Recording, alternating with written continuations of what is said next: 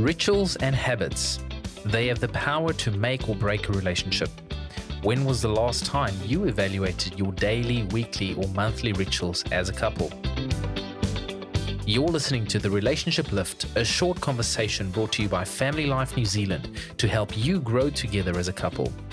Join us for a topical discussion designed to keep you encouraged and equipped on your growth journey. We know that great marriages don't just happen, so let's journey together as we pursue oneness so that you too can make a great marriage your reality. Today, we talk about the rhythms and rituals that could be shaping your marriage. Enjoy the discussion.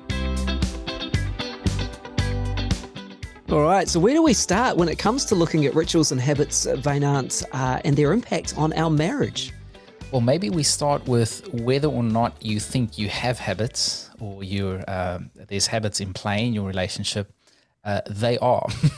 And right. They may, like you said, Kat, they may be good or they may, not be good. I like actually rephrasing good and bad versus they're life-giving or life-draining, Yes. So we want to think about, okay, do we actually have habits in our marriage that give life, okay? I love this quote by, I think it was Lao Tzu, who said, watch your thoughts, they become your words. Watch your words, because they become your actions. Watch your actions, because they become your habits. And watch your habits, because they become your character. Watch your character, because it becomes your destiny. So habits really have a way of shaping our destiny on the personal front and on the relationship front. And I think it is easy for us to get into the trap of not being intentional about having life-giving habits in our marriage. I think you've established that rituals and habits are quite powerful in terms of what they reflect about ourselves and our inner thought life and what's going on perhaps in our relationships as well. So when we think about these, how can we employ rituals and habits in a way to strengthen our relationships? Yeah, well, think about it. A habit is something that I actually don't think about doing. It's something that's almost pre-programmed into my brain. So if I want to strengthen my relationship, well, most of us aren't actually wired that way. Most of us, when we are born selfish. And growing in a relationship means we need to actually put down our selfish nature and focus on the other and focus on the relationship and growing the relationship. So any sort of habit that is going to grow our relationship will take work, okay? And we're naturally, by default, lazy people. Now, not everyone would agree with that statement, but the brain tends to go back to the level of habits that you've already employed. Okay, so think about marriage, right? Marriage experts have actually said that there are 2 10-minute periods of the day that can make or break a relationship. They are super key.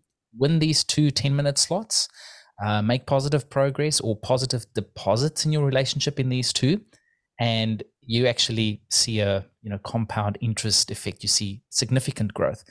Can you guess what those 2 10-minute slots might be? Oh, look, if I was going to throw, are we talking start and end of day, Vainant? That's the first thing that comes to my mind. Okay, start and end. What about you, Kat?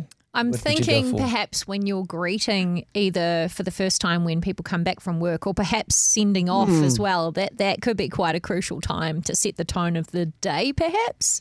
Yeah. I love it. You've basically mentioned 4 things together and that encapsulates the 2. So it's Right. the first 10 minutes when you get back together and then the last 10 minutes before you go to bed. So it's sort of that bookend, closing your day out, but also you've gone out to the world. And if there's nothing worse. I've experienced this before, stepping into the chaos at home. We've got a young family.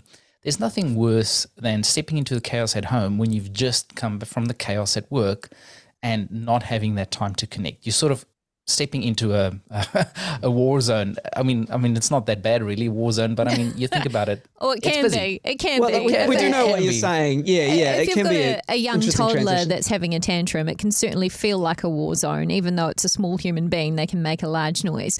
It's interesting because I've often heard people who come home from work, they actually take about 5 minutes just parked up in the car to get themselves ready to kind of decompress what's happened at work and get themselves psyched up in a positive way for stepping inside the home. Would you recommend that as a bit of a tip or advice? Is that a good thing to do? Have you been reading my notes? I mean, there's a book. It's a secular author, Brendan Burchard. He writes a book on high performance habits. But he's got this exercise, he calls it release tension, set intention. And he tells this story about this highly successful businessman who was highly successful at work, but highly unsuccessful, I guess, at home. And, it would just be an ongoing thing. It would almost be the habit of not having that success at home would just lead to more dissatisfaction. And so he literally did this. When he came home, he did 5 minutes in the car of saying, release tension. So he would breathe out and say those words, release tension, and then breathe in and it'd say set intention. And what that does is it like you say, it decompresses, puts the stuff behind you that's now behind you, but it actually frames your mind at how do I want to show up when I walk into the room? How do I want to show up for my family? And that makes all the difference. And here's the great thing. You don't need two people to be doing this. One person's energy of bringing that into your connection time when you meet each other can make all the difference. It's difficult, however, if you work from home, because typically the commute helps us transition. But if you can master the transition, not only when you're commuting, but when you're working at home and then transitioning back to like family time, that will be a big win. Wynand, I guess as Christians too, we have this opportunity in that moment when you say transitioning or preparing ourselves to actually pray and give it over to God and ask Him for the strength. Like, Lord, help me forget about my day today. Help me reset, give me peace, and let me carry that peace into my family home. That's right, and it's almost like I'm not a Bible scholar, but they talk about the words Yahweh. And those letters, it's actually like breathing when you say Yahweh. It's like breathing. And so we just take a breath, realize God's in this moment. He can help us reset. Well, look, just as we come to a close and aware of time, but let's just, tie this up as we talk about habits and rituals in our marriage. And I just want to pick up on the ideas of being intentional, because as you pointed out, if we're not, we can just go back to what we've always done or perhaps some negative habits. And, we've started to talk about some practical ideas, decompressing before we, come home to engage with our relationship. Is there another key or another couple of key points just to leave it with today? If people have identified some habits that are not good and they want to look at building some better habits into their marriage? Yeah, the biggest bit of advice on this I would give to anyone wanting to set habits is start small. We often want to change everything and we would try to change too many things at once.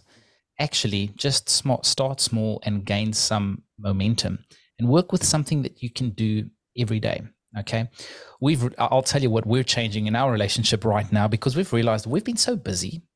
We've taken for granted, like Alra and I have took for granted that we're there for one another. We're committed to one another. We said yes.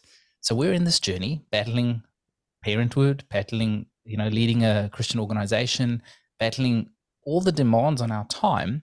And we've taken for granted that we do appreciate one another. But because we're busy at home and busy at work and then dropping some balls because there's just a lot happening, we've come into the habit of actually moving on to the next thing too quickly. And we've fallen into the trap of realizing, hey, we both appreciate one another, but we don't say it. We don't say it because we just take for granted that we're there for one another. And look, this has been maybe a few months, more than a few months actually, of this habit of not stopping to appreciate before moving on to the next thing. And so we've realized both of our tanks are actually been running empty. So starting today, we're taking on the habit of stopping when a task is done, and before moving on to the next one, how can we express our appreciation to one another? So I'll tell you in a few weeks how that plays out, but that's just being real and taking a small step. Well, we appreciate your honesty, Wynand Jacobs, and we recognise that we're all works in progress, right? And we all are, appreciating the grace of God in our lives, in our relationships, and God's mercy is new every morning. And to remember that as a ritual, to remember the fact that every day is a new day and an opportunity to start afresh and create new habits. Well, thank you so much for your time on the show today. Now, I understand there are resources online, plus there are opportunities to get involved with a weekend to remember. Is that right? Yes, so Weekend Remember in Auckland is coming up at the end of May, 26th to 28th, and in Tauranga we'll be there in September, the 15th. But also, if you are interested in becoming a marriage mentor or finding a marriage mentor, check that out on our website. Rituals and Habits is actually one of the 14 topics that are covered in that journey. We're all familiar with mentoring. It's all about sharing knowledge, skills, and personal experiences to guide another person towards reaching their full potential.